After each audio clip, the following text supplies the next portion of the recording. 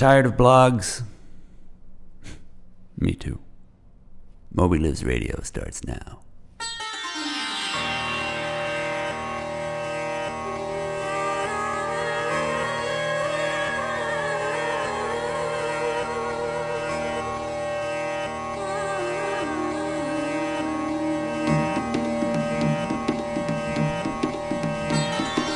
From the intergalactic headquarters of Melville House Publishing in Hoboken, New Jersey, aka the left bank of New York City, it's Moby Lives Radio.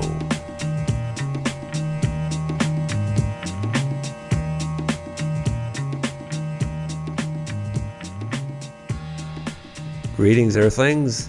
It's Thursday, the 15th day of December in 2005. I'm Dennis Johnson. On today's show, we'll be talking to novelist Stephen Dixon. He's recently published his 25th book of fiction, and we'll be asking him how he feels about being called an avant-garde writer. We'll also be hearing from our Canada correspondent George Murray of BookNinja.com. But first, here's some news from the book world. The United States House of Representatives yesterday voted overwhelmingly in favor of renewing the USA Patriot Act, the decree that allows the government to secretly seize the records of libraries and bookstores in acts of surveillance on their patrons. By a vote of 251 to 174, the Congress passed the bill along to the U.S. Senate for it to vote on the act before its expiration at the end of the year. Meanwhile, pressure mounted on Senate Republicans to follow the lead of the House of Representatives. In the face of a threatened filibuster by a bipartisan group, President Bush urged senators to vote in favor of renewing the act, saying that, quote, "In the war on terror, we cannot afford to be without this law for a single moment," close quote. Opponents of the bill did pick up two new supporters when Republican Senator Chuck Hagel and Democrat Ron Wyden joined their ranks. However, Senate Republican leader Bill Frist said he believed the deep Democratic split in the House vote represented the necessary momentum for him to get the bill passed in the Senate. He rejected a compromise offer and promised the bill would withstand a filibuster and be passed as is before the Senate adjourned for the holidays. Some of the biggest names in international literature have issued a statement in support of Turkish writer Orhan Pamuk, author of the best-selling My Name is Red, as he prepares to go to trial on charges of insulting Turkey.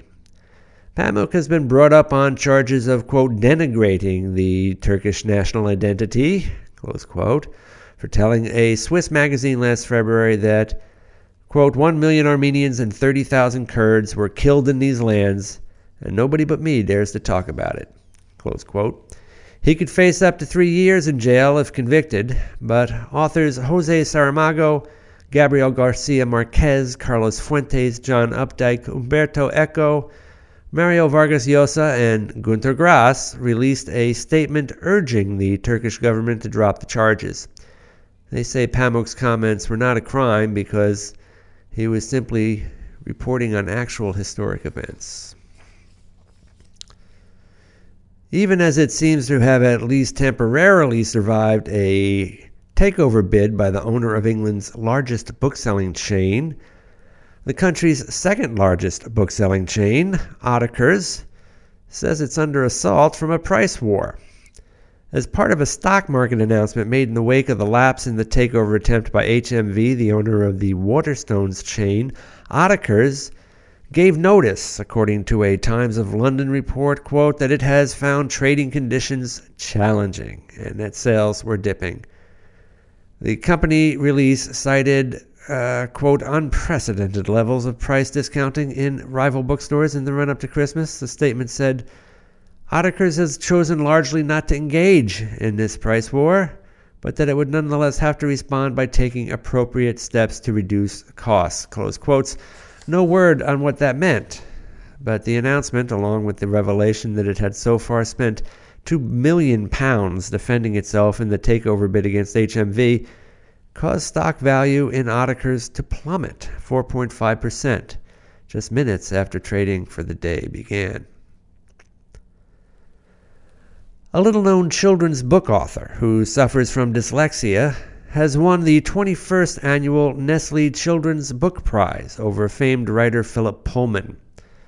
Sally Gardner was announced as the winner of the award yesterday for her book I, Coriander. The British prize is worth £2,500.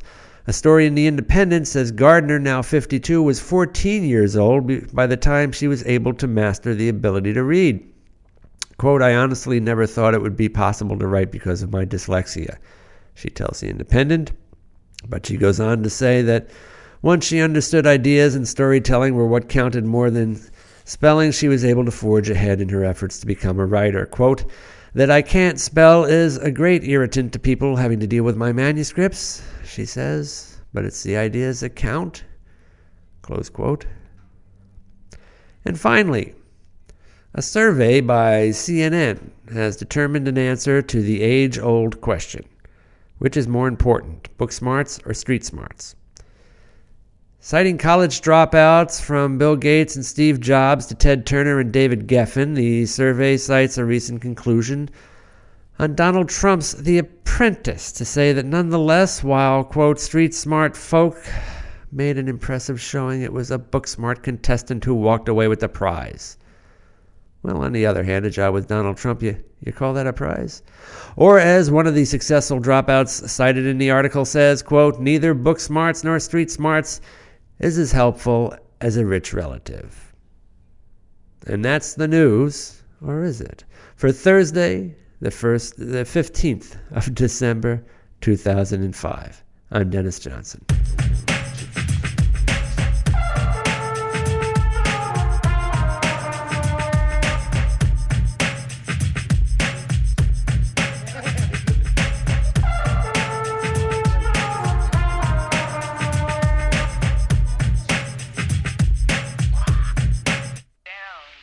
It's December 15th, and on this day in literary history in 1815, the great novelist of English manners, Jane Austen's novel Emma was published. It was the last of her work to appear during her lifetime, and she was 39 at the time. Austen's writing focused mainly on the events of middle-class provincial life. With great compassion and humor, she depicted the minor landed gentry, country clergymen, and their families, and a world in which marriage determined not only a woman's social status, but her fate. And Emma is no different. The novel features the charming, yet meddlesome, Emma Wodehouse. Emma is a plucky matchmaker whose meddling in her friends' lives goes awry, but the story of her mismatched loves ends happily. Though it is written in a jaunty comic tone, Austen declared when she set out to write the novel that, quote, I'm going to take a heroine whom no one but myself will much like. And originally, perhaps she succeeded. 2,000 copies were printed, 563 of which, more than a quarter, were still unsold after 4 years. She earned less than £40 from the book during her lifetime. Though posterity has changed its judgment, and Emma has gone on to great fame. Sir Walter Scott wrote of the novel, saying, quote, Miss Austen has a talent for describing the involvements and feelings and characters of ordinary life, which is to me the most wonderful I have ever met with. Austen published all her books anonymously, yet her novels were noticed by critics and literature lovers alike. One of her admirers was the Prince Regent, and through the Prince's librarian, Austen was invited to dedicate one of her works to the Prince. She complied to the royal command in her dedication of Emma, though her reluctance to do so is quite apparent in the wording. It reads, To His Royal Highness the Prince Regent. This work is, by His Royal Highness's permission, most respectfully dedicated by His Royal Highness's dutiful and obedient humble servant, the author. Austen's pluck was not just reserved for her heroines. I'm Valerie Marians, and that's This Day in Literary History. I know my chicken. You got to know you're a chicken. I know my chicken. You got to know you're a chicken. I know my chicken. You got to know you're a chicken. I know my chicken. I'm George Murray of BookNinja.com with the Moby Lives Canada Report. Canada's book scene received some much-appreciated international press this week. First, in the London Guardian, Jeremy Mercer's article on his top 10 bookshops include 2 Canadian stores, one in Paris and the other in Toronto. This Ain't the Rosedale Library in Toronto and Abbey Books in Paris came in at numbers 8 and 9 respectively. I've been to both of these shops and can attest that they are 2 of the best around. Participants in Toronto's literary scene are particularly thrilled to see This Ain't get a mention. It's right in the heart of the gay village in Toronto and has a reputation among the literary community as one of the better independent bookstores in the country. In other international attention news, much of Toronto, which is Canada's largest city but not its capital, that would be Kapuskasing, was surprised and delighted by the appearance of an article on Vanity Fair's website highlighting the city's literary scene. Online editor Anderson Tepper's exposé of Toronto is extensive, if not thorough. Citing his fetish for Torontonians such as Michael Ondaatje, Margaret Atwood, and wunderkind David Besmages as impetus, Tepper headed to Toronto for the International Festival of Authors in October and found the Big Smoke all it's cracked up to be. And I quote, "Toronto, a mini New York, an anti-New York, a younger, more global, more tolerant New York. I didn't want to leave this city, with its neighborhoods shoulder to shoulder, its puddled streets reflecting a maze of steel and shimmering words, where its literary godfather, Michael Ondaatje, seemed about to materialize around every corner. Toronto's traditionally rampant Manhattan envy is having a relaxed week." That was mine, not his. And speaking of Michael Ondaatje, it's probably best to fear him finding him around every corner because it turns out he's quite warped. This will come as no surprise to some, but did come as a surprise to his publisher, House of Anansi, who is intent on releasing his new book of poetry, The Story, before holiday gift-buying season. But when the book returned from the printer, the cover was warped beyond repair, and Anansi decided to pulp the entire 10,000-copy run. This says 2 things about Anansi. 1, they have great integrity and commitment to their authors, and 2, they are publishing books of poetry in print runs of 10,000.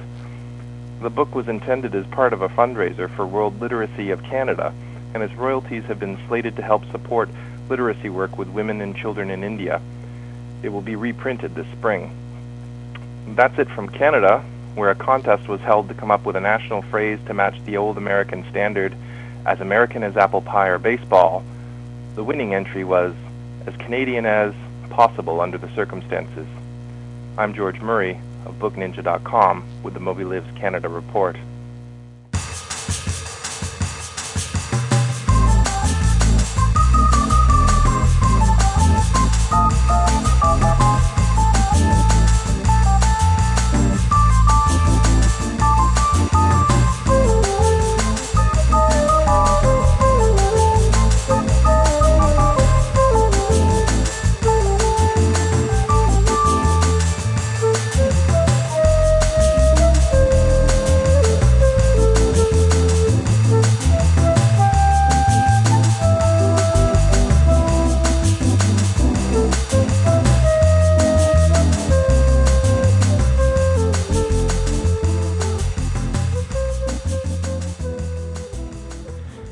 Stephen Dixon, Phone Rings is your 25th book. That's a lot of books. What's your writing schedule like? I try to write every single day. What I usually do is get all the other work out of the way, and then I get busy with my fiction writing. The other work being my schoolwork, reading manuscripts, and the housework, and even the cooking for the dinner. I usually make a salad and pre-prepare the dinner in the morning, so it'll be out of the way, so I could continue to write once I've started writing. Every day? Will you write? I work every day. Yeah. The only, in fact, with one of my novels, Frog, I wrote it for 5.5 years straight, and the day after I finished it, I started another novel. So that's the way I work. No rest for the weary. Well, the protagonist of Phone Rings, like the protagonist of your last novel, Old Friends, seems to have a lot in common with you. Are you writing thinly veiled autobiography? A little less than thinly veiled. I do take liberties with my own life, But in phone rings, there are, for instance, it is about the family does have 7 children, and I come from a family of 7 children, but the second oldest brother did not die at 19. He's still alive and hale and hearty at the age of about 77. I do have a cat named Streak, the cat in the novel is named Streak, but I never buried him alive, and he was never resurrected from death. So you could say, that I've taken liberties, but it's not an autobiographical novel. Mm-hmm. How do the real life counterparts of your characters, with the exception of Streak, feel about their fictional selves?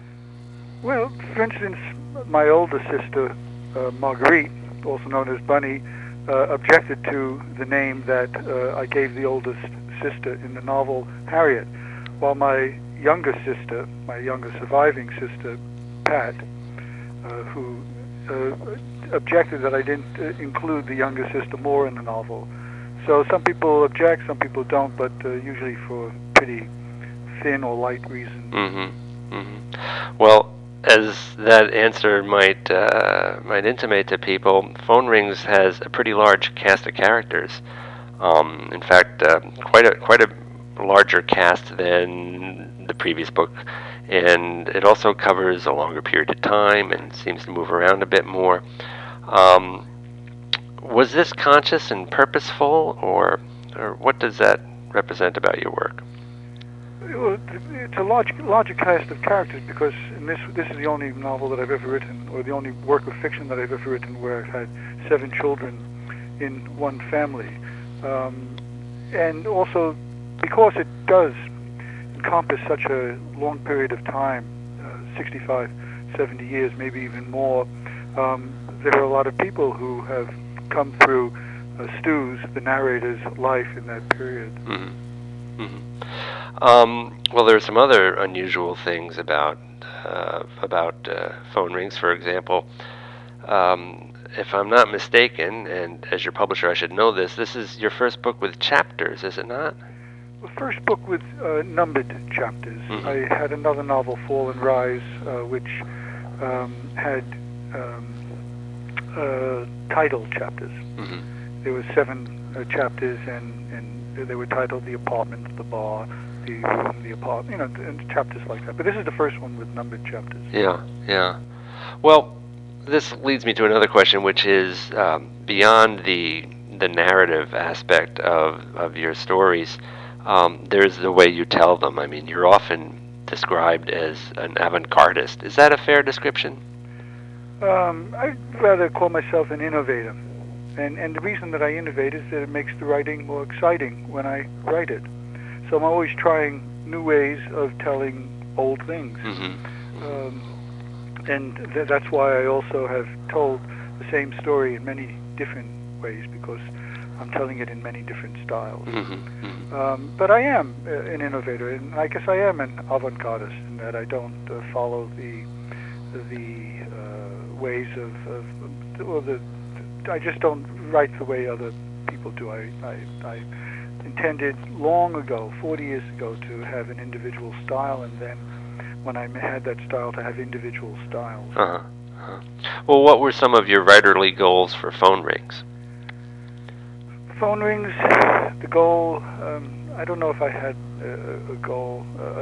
Let's see, what was my goal? The goal was to frame a novel with a phone call, and then the result of the phone call maybe a few minutes later. Mm-hmm. And in sandwich in between is the entire novel, a series of reminiscences with his brother, and the story of a family of 7 children and 2 parents. And it was a very ambitious goal, I thought, to sort of concentrate on a couple of individuals particularly, and on the family generally. Yeah.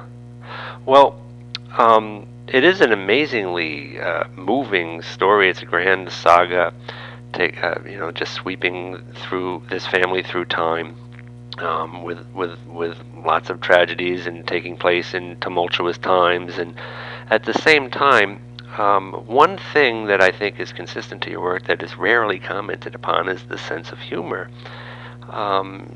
It's often quite antic, and other times it's very sly. I guess the question is, how important is humor to you? Well, humor is part of life, just as tragedy is, and I try to get it all in, work it all in. Yeah. The humorous parts are when they're not dramatic or tragic parts. Yeah. The tragic parts are parts that can't be humorous because they're too tragic. Mm-hmm. Humor has always been very important to me as a writer. Important in that I even once said, I try to be humorous, and if I fail, then the story becomes dramatic and tragic. Well, you know, actors often say that that comedy is harder than acting in a drama.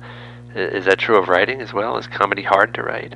No, it's not. It comes easy. I mean, I don't. I mean, in other words, I try to be humorous, but it's it's very easy for me to be humorous in a humorous situation on the page. I don't have any problem at all. I mean, I write, you know, a lot of dialogue, and I feel a lot of my dialogue is very funny. Mm-hmm. Well, what's next for you? Do you find yourself trying to develop things from book to book, or do you try to just do something completely different each time out? Yeah, completely different. Mm-hmm. Well, I mean, some books have there's sometimes one book will sort of slide into the next one. Mm-hmm. The character might be similar, but the situation will be different. Mm-hmm. My new novel, which I've just finished the first draft of, it took me 11 months, and it's going to be a haul to finish it, to refine it till it's a complete novel. It's a completely different novel than I've ever done. I mean, I just sort of fall into a kind of style and structure, and then I see that it's working, and then the whole novel is that style and structure. And this one is composed of about 30 chapters, and each chapter begins where the last chapter ended. So, is this a normal writing process for you? I mean, do you generally go through a first draft and then go back like this? I've only started doing that with old friends and phone rings. Uh-huh. What I usually did, what I had done with the 23 books before that, was go from page to page, refine each page as it goes along till the story is completed. Mm-hmm. And when I finish the book, the first draft, you might say, but a very refined first draft, the book is finished. In other words, I didn't go back to it. Right. But I did with old friends, and I did with phone rings, and I like the new way. Mm-hmm. I think it's making it into a better book. Yeah. Anyway, it's something new and different with me, and now I have this, 300 pages of a first draft, and it will probably end up being 350 pages of a second and final draft. Mm-hmm. Let me ask you just a few more questions about the process for you. Do you do any outlining, or what kind of preparation do you do before you go into the big game? No, I mean, the outline, I have no outline, let's say, for the new one. Mm-hmm. It just ended, as I said, each chapter, let's say he ends pouring water into a coffee pot, and the next chapter ends, and the next chapter begins with him taking the coffee out and doing something. And so I don't know what each chapter, I don't know where the next chapter is going to go. I just know that it was, and this is what really compelled me to go on, is that I always knew where I was going to start the next chapter, and then I would just have to use my imagination as to what was going to happen in the next chapter. It's a story about a guy's life, again. But I guess what I'm getting at is you don't do you don't need to know where it's going before you start. I like the idea that I don't need to know. I like it because there's an element of surprise that I find in writing it. But usually by the halfway through or 3/4 of the way through, I know what the last chapter is going to be. Just as I knew in this one what the last chapter was going to be. I just had to work my way there. Well, let's close by going back to phone rings. having read, I can't say I've read all 25 yet, Stephen, I have to confess to you, but I've read most of them, and Phone Rings is a really kind of a special book. I'm not quite sure why I sensed that, but I felt like in some ways it was one of the most personal books of yours. And I'm wondering if it was particularly special to you, how you feel it is situated in your oeuvre. Yeah, I think it's a very special book. I mean, I think it's maybe the most personal, because you said is Phone Rings a thinly veiled biography, autobiography? Well, it probably comes as close to being autobiographical as any novel that I've ever read, that I've ever written. Excuse me. And that's what makes it personal, and also because the story has elements of truth to it, that things that have happened to me, like the dead brother, that it becomes a very personal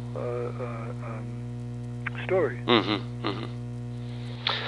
Well, excuse me, Stephen Dixon, the author of Phone Rings and 24 other novels. Thank you for coming on Mobiles Radio. You're welcome. And that's our show for Thursday, the 15th of December, 2005. Thanks to Stephen Dixon for coming on the show to talk about his new novel, Phone Rings. It's his 25th book of fiction, and it's from Melville House.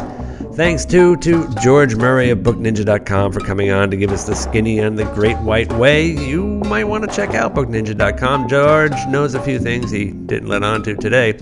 Thanks also to our staff, engineer Andrew Steinmetz, as well as Kelly Burdick, Becky Kramer, and Valerie Marians. Welcome back, honey buns. Tomorrow, we're going to be talking bookstores. We're going to be talking to them. We're going to be talking about them. Which ones? You'll have to come back to see. We'll also be doing your letters to the editor. Until then, don't forget, that whale is out there, man. È una notte speciale, all'anfetamina. Luci che esplodono e schizzano su muri. Là dentro, una farfalla psichedelica bella, bellissima, scatena batticuori e vertigine ovunque si posi. Si chiama Venus Nabal. Numero di catalogo 269 V.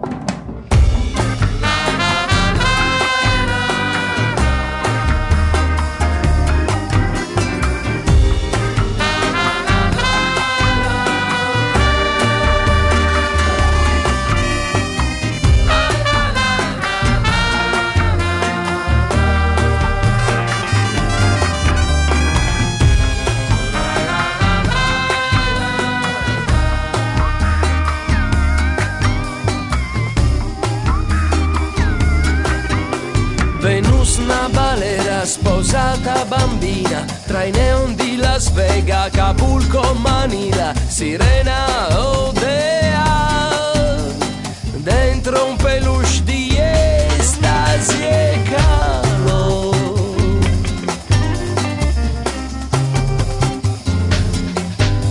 Venus una balera, il confine reale, un bel vodka lemon, la porta ideale, vicini sempre di più, sei rara come un sole nero.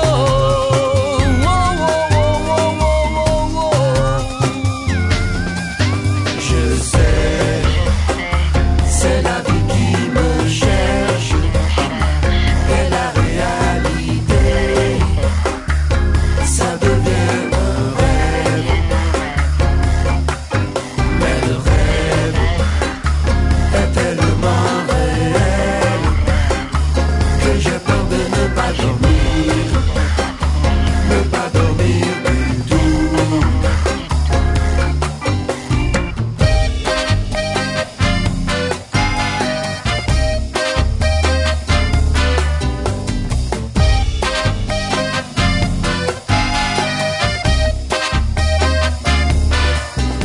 La foto è precisa, sei tu la mia sposa, 50 per bere, 300 da intera, ci sorridiamo già, il mondo intorno a noi chiude un occhio e si gira di là.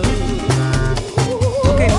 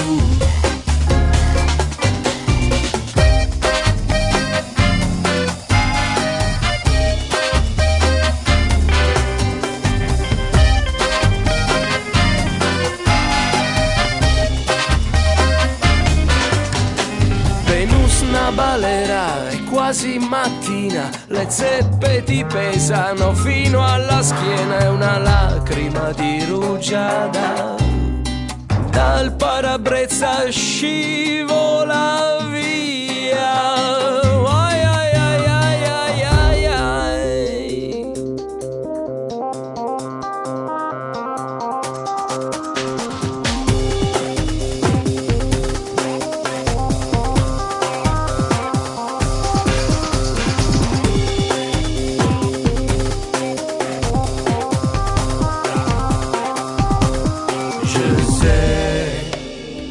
C'est la vie qui me cherche, pas moi. Et la réalité, ça devient un rêve. Mais le rêve est tellement réel que j'ai peur de ne pas dormir du tout.